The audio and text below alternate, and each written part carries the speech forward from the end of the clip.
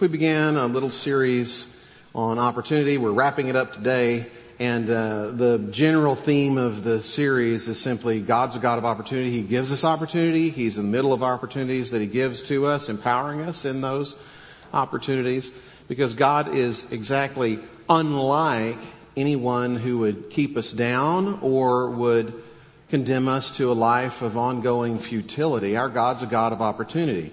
That's not to say that we don't have difficulties. No, we have opportunity in the midst of difficulties. Difficulties give rise to opportunity, but the life of a Christian is filled with difficulty. I came across a tweet from Elon Musk recently.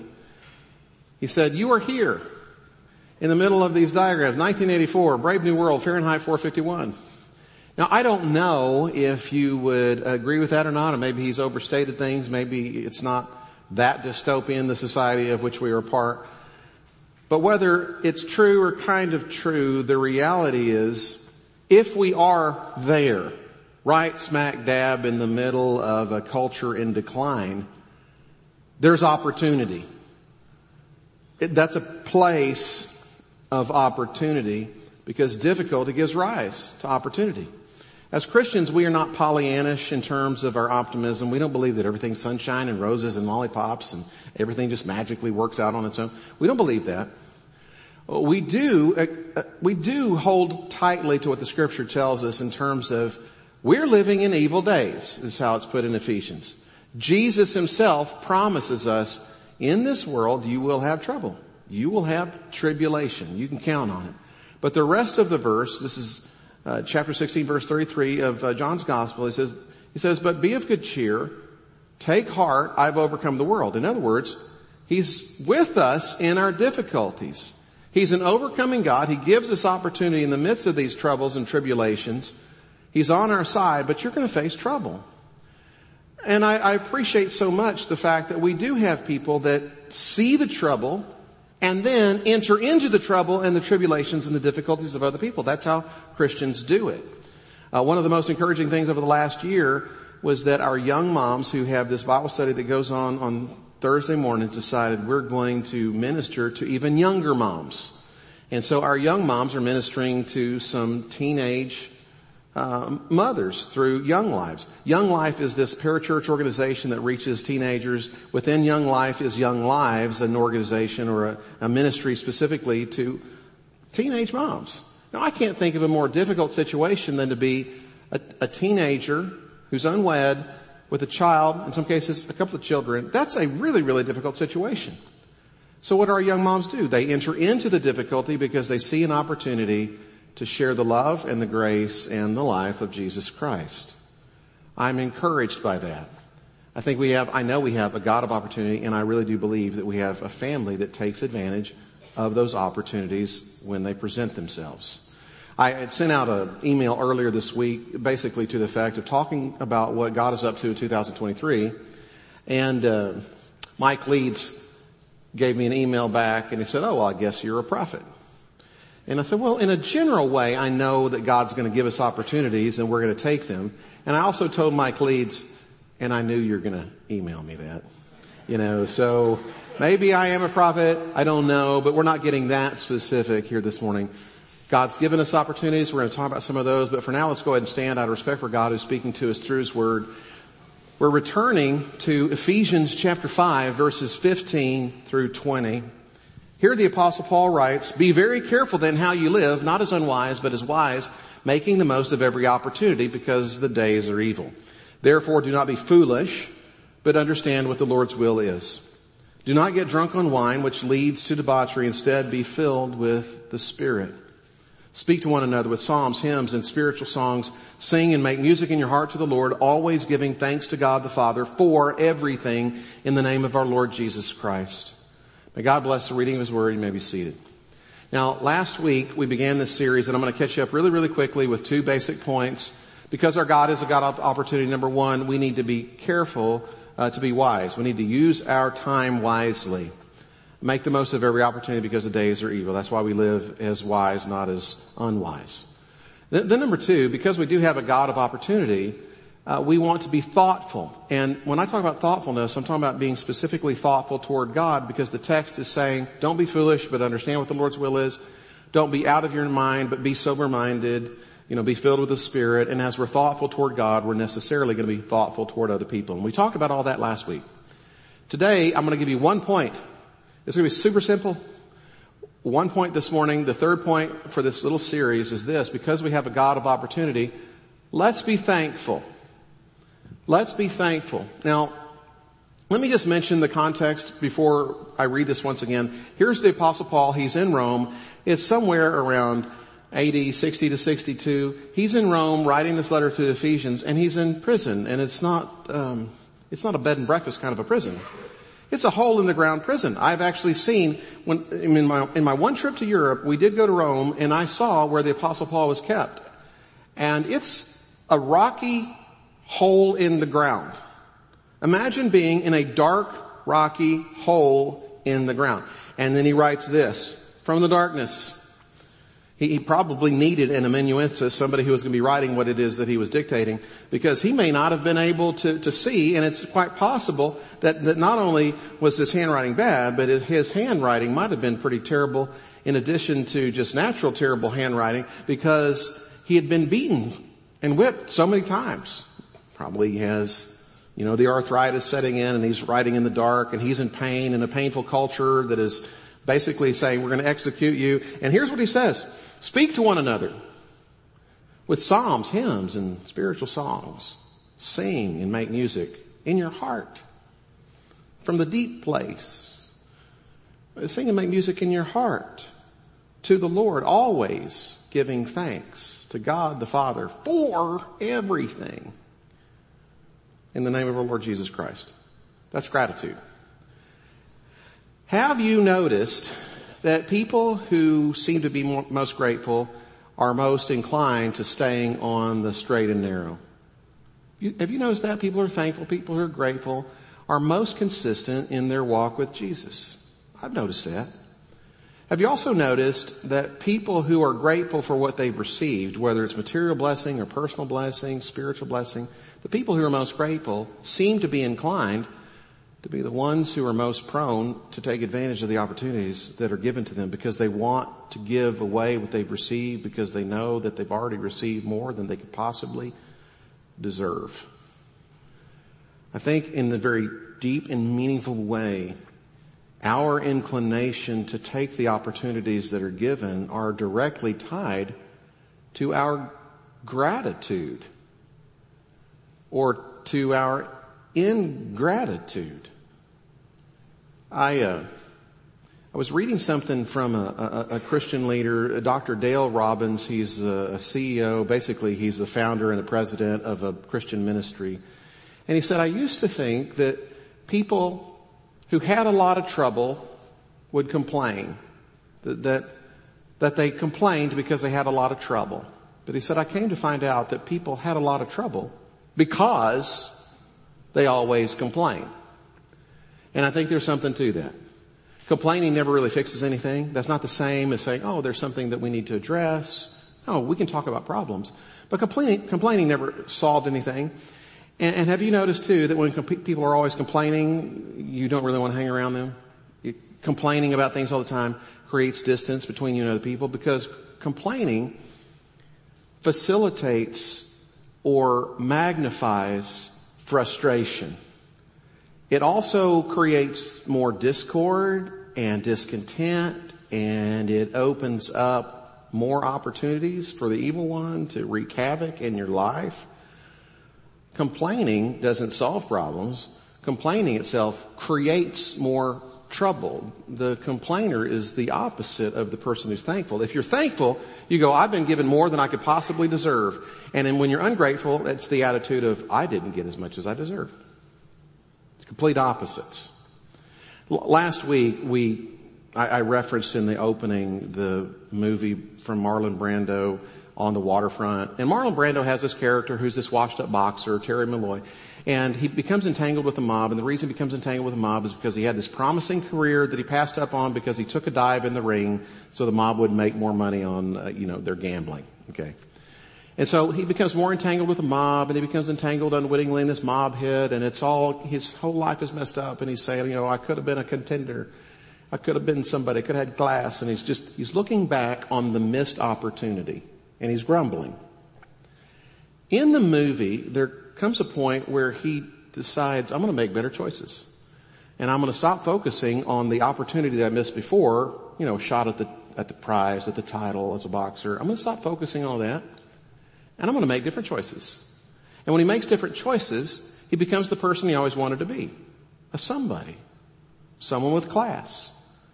What does he do? What changes? He starts seeing the opportunity that's before him as actually even better than the opportunity he passed on before, because the opportunity he passed on before was to become the champion boxer. Now he has an opportunity to take down the mob. Okay, what's better? Putting a mobster in prison or winning a fight in a 15-rounder? He gets told, hey, take a dive in the ring. He does it. This time he gets told, take a dive on the stand, and he takes a stand on the stand. And yeah, it costs him something. But when you stop looking back in regret at opportunities that are missed and you start looking forward to the opportunities that you have before you, it's life-changing. The difference between the two is, are you sulking over what was missed, or are you anticipating what is yet to come? It's gratitude or ingratitude. Kind of the kicker. We talked about this last week too. When it comes to pessimists and optimists, they're seeing the same kind of things. The pessimist sees difficulty in the opportunity. The optimist sees opportunity in the difficulty. They're both seeing the same phenomenon. What is the difference? Here's the difference. Here's the differentiating factor. Gratitude. Okay, so let's ask ourselves the question. Am I grateful? Am I grateful for what the Lord has already given, or do I think I deserve more? One is grace, the other is works. That's the difference between being a Christian and not being a Christian. Are you saved by grace? Have you been given more than you deserve? Or does God still owe you? Over here, you're religious. Over here, you're Christian. This isn't just about, hey, I need to improve my attitude a little bit. This is like a gut check on where you are with Jesus. Are you thankful for what God has given you? Your family, your friends. You ought to be thankful for everything, but there's some things you really, really ought to be thankful for. I am thankful for this church family. I'm thankful for my kids. I'm thankful for my wife. We just celebrated our 30th anniversary on Monday. And yeah, you can clap. If Gina were here, you'd need to give her hugs of consolation and everything, but I wanted to say our anniversary was going to be 30 years last Sunday, but we hadn't done it yet. We still had another day, and I wasn't sure we were going to make it. But anyways, we did celebrate our anniversary, and I am really grateful for my wife. I really, really am. Truly, I feel like I've been blessed far beyond what I deserve. And I thought Gina thought the same, but until she gave me the gifts on our anniversary. She gave me a coffee mug, which was great. It's great. I needed that. She also gave me some coffee, which I think is a great gift. But the name of the coffee is Death Wish Coffee. It's highly caffeinated, which is cool. But then I thought, it's not the gift that counts, but the death wish. So I don't know. But anyways, I do feel blessed. But there are certain things for which I'm grateful. But I ought to be grateful for all kinds of things, because even the difficulties have taught me lessons and put me in a place where I can glorify God in ways that I couldn't before. And I know that God works all things together for the good of those who love Him, who are called according to His purpose. And if God can use me to bring Him glory, even if that means difficulty, and He needs to reshape me in ways that I didn't think He needed to reshape me, but then I look in the rearview mirror, it's like, yeah, God really did need to reshape me in different ways. I know enough to know I don't know that much. So I'm grateful for all things. Are you thankful for Jesus? Are you thankful for what He's given you? Or do you just feel like God owes you more than what He's given you? Are you like Terry Malloy? Oh, I could have been a contender. I could have been somebody, could have had glass. And then you're stuck in the past because you're just whining. Are you thankful for the opportunities God's given you now? Have you even looked at the opportunities that God has given you now? Do you know what God's going to give you in the future? If you're in Christ, your eternity is in heaven. He's already given you eternal life, and that's secure for all eternity. And then up there is going to come down here. There's going to be the restoration of all things. All of these things that God is going to give you is completely by His grace. Are you thankful for the past, present, and future? Or are you grumbling? If you're thankful, you're going to make the most of the opportunities that are given to you. Now, a lot of times we see opportunities and we get excited because we think about the possibilities, and there are always possibilities.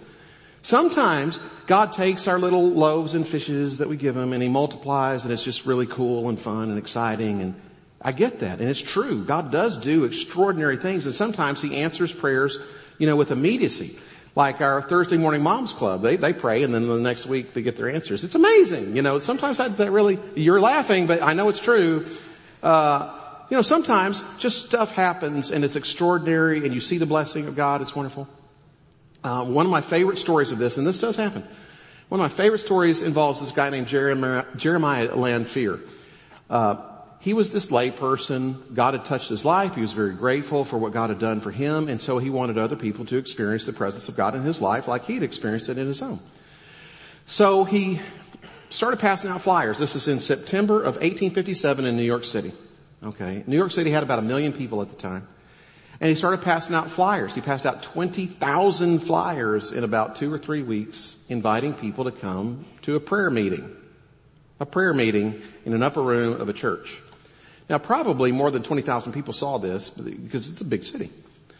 So he's waiting, and eventually, 30 minutes after the prayer meeting was supposed to start at noon, he hears some footsteps coming down the hall. 6 people showed up, and they were all late.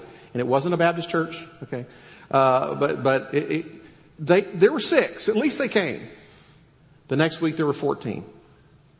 The next, there were 23. Within a short period of time, the people that were showing up for this prayer meeting said, hey, this is so good. We feel the presence of God, and let's do this every day. So they started meeting every day. And by the winter of that same year, 1857, 3 churches, not just upper rooms, but churches were filled every day with people who were praying. That's pretty cool. Fast forward to March of the next year, March of 1858, and this is so hard to believe. But every church in the city and every public meeting hall, think of all the public spaces, all the churches, every day, all of those spaces were filled with people praying at noon. This prayer revival spread out over the United States, and historians look back on this and they say that's the third great awakening, and it started here in this country through prayer. The whole country's praying. And this revival crosses the ocean, and then it spreads to Wales and Scotland and Ireland and England, and then it spreads to Europe, and it's all over India and Australia and the Pacific Isles. And it's extraordinary because this guy said, I'm going to do what God wants me to do. I'm going to pass out some flyers and pray. Now, we don't always know where things are going to end up. We started doing the Awana this last week, and it was great. We had over 20 kids there. And you think, well, we're the only Awana in town. Maybe we could have 200. Maybe we could have 500. I don't know. I don't know what God's going to do. But we don't do what we do simply because we can kind of predict outcomes, or this is going to be the occasion. I give them the loaves and the fishes, and there's this immediate miracle of multiplication. That can happen. Someone put it like this. I want to say it was Emerson. It might have been someone else, one of those famous poets that nobody reads anymore. He said, nothing great in history happens without enthusiasm or excitement. That might be true. Hegel put it differently. He said, nothing great ever happens without passion. That's different. It's not just excitement about the possibility of results. Are you passionate for the Lord? And I can't help but think that Paul, in his deep gratitude, with a body aching from all the beatings and the whippings he's had, in a little dark hole in the ground, I can't help but see the passion that is dripping from his words. Speak to one another with psalms, hymns, and spiritual songs. Do it in your heart. Sing and make music in your heart to the Lord, always giving thanks to God the Father for everything in the name of the Lord Jesus Christ. And he's in the dark. That's different than just excitement. That's passion, and it will sustain you, because when you are grateful to the Lord and you know you've received more material blessing, or spiritual blessing, or relational blessing than you know what to do with, you want to give it away to other people. It's almost like the manna from heaven. If it's not eaten soon, it's going to rot. And so you've got more than you know what to do with, and you need to give it away and give it away and give it away. That's the way it is when you're thankful. I've got this friend, and many of you know him too, Dr. Walter Bradley, contributor to the Apologetics Study Bible, and he helped lead the near-death experiences class. And for decades, as a Christian professor, he did his best to influence his students and fellow professors. And you think, that's just fantastic. Well, it's pretty hard, because you get pushback from the secular side of the equation, but you also get pushback from the Christian side too, because he had so many believing professors that would say, just lay low, leave well enough alone, don't stir the pot. That's kind of hard. And then when you're a Christian professor standing on the, line between faith and no faith, or belief and unbelief, you got people from both sides that are trying to knock you off the edge. And the judgment that can happen from people within churches, it's staggering, and y'all know this to be true. It's just true. And so when you get kind of shot at from both directions for the duration of your career, and all you want to do is bring people to Jesus, it can suck your soul dry. And he's one of the happiest, most joyful, glad people you're ever going to meet. How does that happen? Gratitude. I mentioned in the first service, Brett's been a pastor for a long, long time. One of the most joyful, glad, happy people. What you see on Sunday mornings is really the truth about him. How does that happen? Joy in the Lord. John Murphy, one of my friends who's also the president of Reasons to Believe, kind of similar sort of experiences. You're just trying to show people the reasonable nature of the Christian faith, and you get shot at from both sides. And it's pretty easy to give up at some point or another, but he keeps going. I think one of the reasons he does this, even though he's an introvert and he's terrified of standing up in front of people, he does this because there's just a joy in the Lord and appreciation for what God has given. Are you thankful? Are you thankful? If you are, you take advantage of the opportunities as they come. And being grateful for all kinds of things, it's pretty difficult. But God does this. I want to read a story to you that I gathered from William Lane Craig. He's a great teacher, great writer. If you ever come across anything from him, it's worth your time.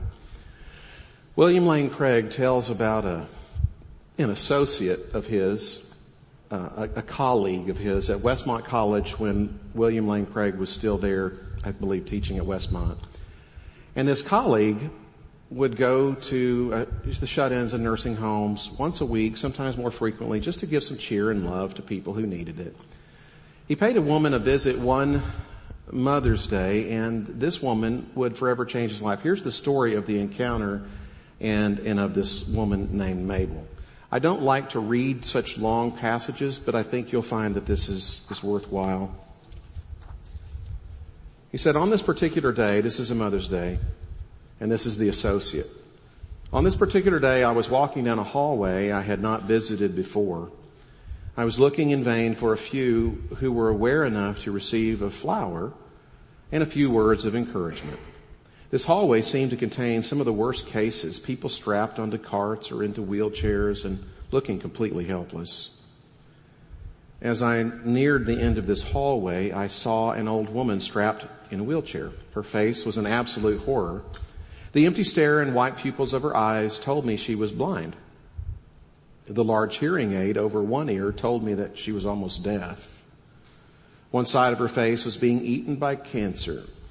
There was a discolored and running sore covering one part of one cheek, and it has pushed her nose to the side, dropped one eye, and distorted her jaw so that what should have been the corner of her mouth was the bottom of her mouth.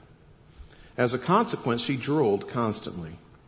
I also learned later that this woman was 89 years old and that she had been bedridden, blind, nearly deaf, and alone for nearly 25 years. This was Mabel. I don't know why I spoke to her. She looked less likely to respond than most of the people I saw in that hallway. but I put a flower in her hand and said, "Here's a flower for you. Happy Mother's Day." She held the flower up to her face and tried to smell it, and then she spoke. And much to my surprise, her words, though somewhat garbled because of deformity, were obviously produced by a clear mind. She said, "Thank you. It's lovely. But can I give it to someone else? I can't see it, you know. I'm blind." I said, "Of course," and I pushed her in her chair back down the hallway where I thought I could find some alert patient. I found one, and I stopped at the chair. Mabel held out the flower and said, "Here, this is from Jesus." That is when it began to dawn on me that this was not an ordinary human being. Mabel and I became friends over the next few weeks, and I went to see her once or twice a week for the next 3 years. It was not many weeks before I turned from a sense that I was being helpful to a sense of wonder. I would go to her with a pen and paper and write down the things she would say. During one hectic week of final exams, I was frustrated because my mind seemed to be pulled in 10 directions at once because of all the things I had to think about. The question occurred to me, what does Mabel have to think about? Hour after hour, day after day, week after week, not even able to know if it is day or night. So I went to her and asked, "Mabel, what do you think about as you lie here?" And she said, "I think about my Jesus." I sat there and I thought for a moment about the difficulty for me of thinking about Jesus for even 5 minutes. And I asked, "What do you think about Jesus?" She replied slowly and deliberately as I wrote, and this is what she said. "I think how good he's been to me. He's been awfully good to me in my life, you know. I'm one of those kind who is mostly satisfied. Lots of folks would think I'm kind of old-fashioned, but I don't care. I'd rather have Jesus. He's all the world to me." And then Mabel began to sing an old hymn, "Jesus is all the world to me, my life, my joy, my all. He is my strength from day to day. Without him I would fall. When I am sad, to him I go. No other one could cheer me so. When I am sad, he makes me glad. He's my friend." This is not fiction. Incredible as it may seem, a human being really lived like this. I knew her. How could she do it? Seconds ticked and minutes crawled, and so did days and weeks and months and years of pain without human company and without an explanation of why it was all happening. And she lay there and sang hymns. How could she do it? The answer, I think, is that Mabel had something that you and I don't have much of. She had power. Lying there in that bed, unable to move, unable to see, unable to hear, unable to talk to anyone. She had incredible power. Are you grateful? When you are grateful in the Lord, you take advantage of the opportunities. And I want to encourage you in the opportunities that God's given you. Because the opportunities God gives you aren't necessarily the opportunities God gives me, because you're in a different place, you've got different gifts, different life stages. I want to encourage you in the opportunities God's given to you. And there are opportunities around this church for you, but there are also opportunities outside of what we offer institutionally that you can take advantage of. I don't know what your opportunities are, but I want to encourage you to take those opportunities, as over the years you've encouraged me to take the opportunities that were given to me. One of my favorite memories that I will ever have of this church is when a few years ago, I was especially over in the traditional service, I was preaching through Acts chapter 10 and just talking about how we need to cross barriers so as to have conversations and help people come to Jesus. That we need to remove the barriers if we can and cross the barriers for them, not expecting them to cross barriers to come to Jesus. And I basically announced I'm going to be doing a Bible study on Sunday nights at the bar downtown. I was expecting for people to, if not crucify me, throw tomatoes, maybe get fired. In the traditional service, they clapped. And that's when I realized we need more hearing assistance in that first service. No, actually, that's not really. I was really blown away. It was fantastic. Now, I did the Bible study and we led a couple of people to Christ and it was good and it was fun and there were downsides as well as upsides and all the rest of it. I learned from it. It was a good thing. But it wasn't quite it. Anyways, but it never left my mind the importance of doing something in a neutral location with regards to having conversations with unbelievers about Jesus. Okay. Well, an opportunity has opened up for me. I'm calling it the Open Door. I'm actually putting together a little website of its own. It's a promotional tool. And I went and talked to Big, which is the special needs adults facility in town. They've got this really wonderful meeting space over there that gets used on Sunday mornings actually for church. And I talked to them about what it is that I was wanting to do over there. And I kid you not, the person that I talked to said, the woman who founded this place has always wanted something like that to happen here. I was like, what? So let me just kind of present to you what the opportunity that's basically opened up. And I'll give you more information in the future, but this is just kind of a quick shot through some of the stuff that'll be on the website, just explaining things. The Open Door, a peaceful place where the majority can dialogue with Christ followers about Jesus. In case you didn't notice it, the majority are not Christ followers.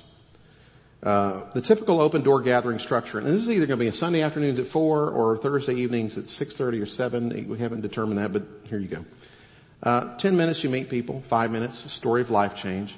I want there to be a personal testimony every time we meet together. There'll be some people from this church, there'll be some from other churches. The core Christianity moment, just a message specifically on the core or mere Christianity. And then 35 minutes just to respond in conversation. And then dismiss. Real simple.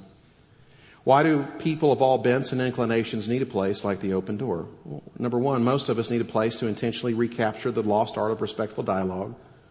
Number two, everyone needs a place to meaningfully connect to what is purposeful in life. And because of the dynamic of the Open Door, everyone can be a participant and not merely an attendee. And then number three, open and respectful dialogue can help believers and unbelievers alike to grow in their understanding of one another. Why does the majority need a place like the Open Door? People who are not Christ followers need a place where they can freely explore doing life with Jesus without the pressure of having to commit to any congregation or denomination. Number two, the typical Sunday morning church experience may not be the best place to explore faith in Jesus, as those environments typically are designed for worshipers. Why do Christ followers need a place like the Open Door? Well, Christ followers need a place to freely communicate how God has influenced their lives. And number two, Christ followers can benefit from having their faith commitments challenged. The 3 ground rules for dialogue: listen, relate, I think what you're saying is, and then respond. Is the Open Door a church? No. The Open Door is not a church. The Open Door is a gathering of believers and unbelievers alike, and those believers are members of a variety of churches with various denominational affiliations. The Open Door has no membership and wishes to serve local churches by providing a place for Christ followers and the Christ curious to gather and converse. If people ever do make their way through the door of faith in Christ, they will need a church home, but the Open Door is not that home. It's merely a door, not the living room. Please explain the core Christianity moment. Fancy for Christ-centered sermon. While the focus of the Open Door gatherings is dialogue, there has to be a common content around which our dialogue can take place. That common content is presented in the core Christianity moment. How do participants know that the content for discussion presented at the Open Door gatherings truly represents core Christianity? All personal testimonies, talks, messages, and monologues will have been evaluated by a spiritual advisory board of pastors with a variety of denominational allegiances and backgrounds to ensure that we are not discussing particular denominational takes on Christianity, just Christianity and the Lord at the center of it all. Okay? That's the idea. I can give you updates as it comes. But basically, just a realization for me, like a realization for some of you, that, and I hope you invite people to the 11 o'clock service. I hope you invite people to the 9:30 service. But sometimes we invite people and we go, I'm not so sure that the person I'm inviting sings all the time. They probably don't sing worship songs to Jesus all the time. They may not really like drinking his blood and eating his body. And maybe they didn't come for a message not for them because who knows, maybe Ernest is going to preach on tithing today. Oop. oops, and then there's no discussion afterwards. You just hear a message for other people and you go home. Is it possible to create a better environment? Well, sure. You say, well, is this all that unique? Well, not really. I don't know that there's anything going on cross-denominationally, but God has given me favor with other evangelical pastors in the area. God's given me favor with Big. God's opened up doors of opportunity. And so practically speaking, it's almost like in a few weeks, we're going to have the sermons and then the small groups will be kind of bouncing off the sermons. Well, here it's just, okay, there's a message and the small group at the same time. Only the dynamic is going to be a little bit different. Again, the opportunities that God gives me, not the same as the opportunities that God gives you. But when God gives you opportunities, whatever they are, with a friend or a family member or a coworker, you need to take those opportunities. Because while I do say God always gives you new opportunities, sometimes the particular opportunities that God gives you, if you don't take them, they don't last forever. It's true, Terry Malloy was never going to go back and become a prize fighter. Probably right now, I've lost my opportunity to win a marathon. I know it looks like I can, but probably that opportunity is past. Make the most of every opportunity. And when you're doing that, you're going to be living in keeping with our core values as a church, which is service, kingdom growth, and people matter. This is who we are as a church. And so I don't know what all the opportunities are. I don't know where every opportunity is going to lead. I do get excited about possibilities, but quite apart from the possibilities and where everything's going to land, you just need to ask yourself, are you grateful enough to God to take advantage of what He's given you? Let's bow for a word of prayer. God, you're good, and we know this. And sometimes we just need to count our blessings. Lord, you've given us good friends, good family, good neighborhoods, good state, good nation. But you've given us Jesus, and we didn't deserve His coming. We didn't deserve Him to live the life He lived on our behalf, and then dying the death He died on our behalf. We don't deserve that. We don't deserve opportunities because we've blown opportunities after opportunities after opportunities, but you're so gracious you keep giving them to us in spite of our laziness or disobedience or lethargy. You keep putting opportunities in front of us. You have been good to us in the past. You're good to us in the present. And we know where this is all going. We've read Revelation. We know how it ends. You win. And you win big. And not because we're so amazing, but because you are.